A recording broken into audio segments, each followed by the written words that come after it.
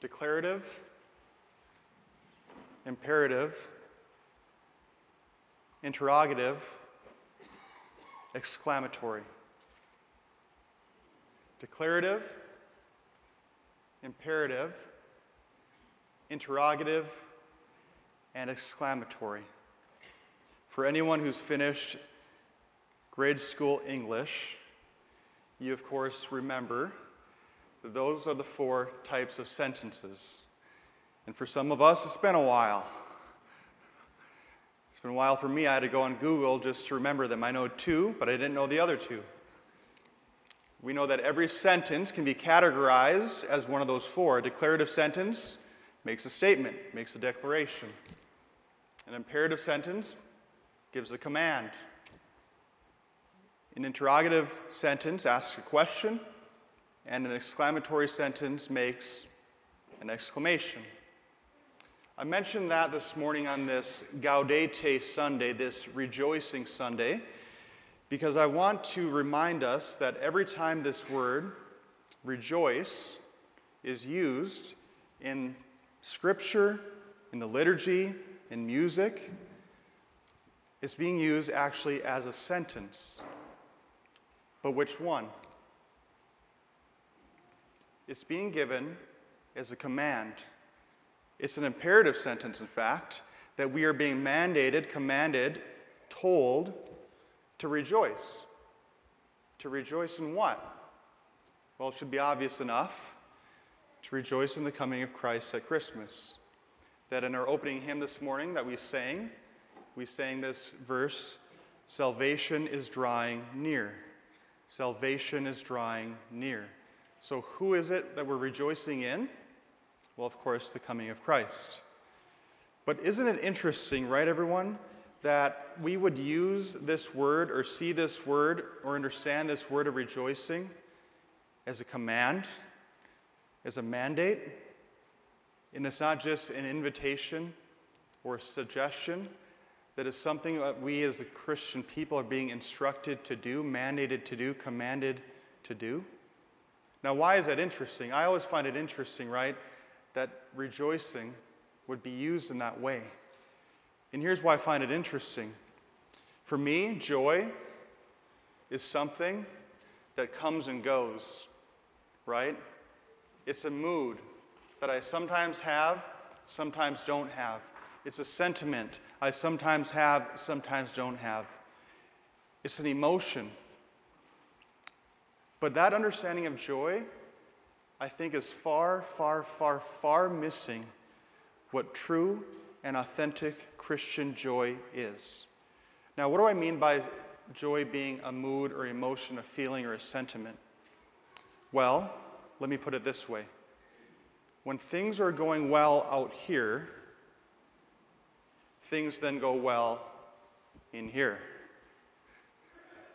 When life is going well around us, when the circumstances of life are joyful, and oftentimes I can't control what happens out here, when that's going well, then things are going well here. That is not true, authentic Christian joy. That's simply matching our emotions with what's going on around us. So this morning, I think it's worth asking the question on this Gaudete Rejoicing Sunday to say, okay, Father, then what is it? If it's not a feeling, a mood, a sentiment, or an emotion, what is true and authentic Christian joy? 3 simple points. Number 1, true, authentic Christian joy, everyone, is rooted in not things that change, like our moods. True, authentic Christian joy stands on the foundation of God. And God is unchanging. And He's unchanging in all sorts of ways, but He's unchanging first and foremost in His love for you, in His love for me. That's a reality that doesn't change. Yeah, we get moody. God doesn't. So, true joy finds its source in standing on the foundation that God is unconditionally in love with me. It stands on that foundation. And not only does it stand on that foundation in some kind of abstract way, but that God also then lives in me through baptism. That he is present in me through the sacrament of baptism. That he is alive in me through that reality. Point number 2. Scripture, everyone, classifies joy as a fruit of the Holy Spirit. Right? In fact, when St. Paul lists all the fruits of the Holy Spirit, he lists joy first. What's the fruit of the Holy Spirit? Well, it's something that comes about, it's something that grows from what? From a life that is deeply rooted in God. From a life that is deeply rooted in virtue. Right? So if our life, if our feet are planted, if you will, if our life is rooted in God, in virtue, in self-sacrifice, what is the fruit that life then produces? Joy. It is a fruit that comes from God. Because everyone, I know I've been there, where I'm thinking, I just need more joy in my life. It doesn't come from trying harder. It doesn't come through more effort.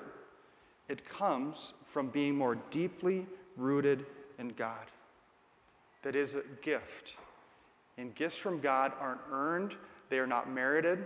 They are merited. They are not earned. They are not deserved. They come from him freely. I don't think there's anyone here this morning that would say, Father, I just don't want more joy. I don't want more joy, no. We all want it. And it comes from being rooted in God. Third point. I think it's always good to be aware for a person to know, what is it in my life that robs me of joy? What is it that tries to sneak in there and take it away? That one moment I have it, and then this comment comes, this person says this experience happens, and all of a sudden, poof, it's gone. Just like that, we surrender it. I think it's good for all of us to know and to name who that is, what that is, what that feels like, and then to reject that. And to say, I am not going to surrender my joy to this person. I am not going to surrender my joy to this situation. This is too important to me to give it away to someone else outside of me. Why would I do that? And yet we do. At least I do. True, authentic Christian joy, everyone, is rooted in God. It stands on his love. It comes from being in relationship with him. And it's your job and my job to know how to reject it. Because God, in these days especially, mandates us, commands us, tells us, rejoice, salvation is drawing near.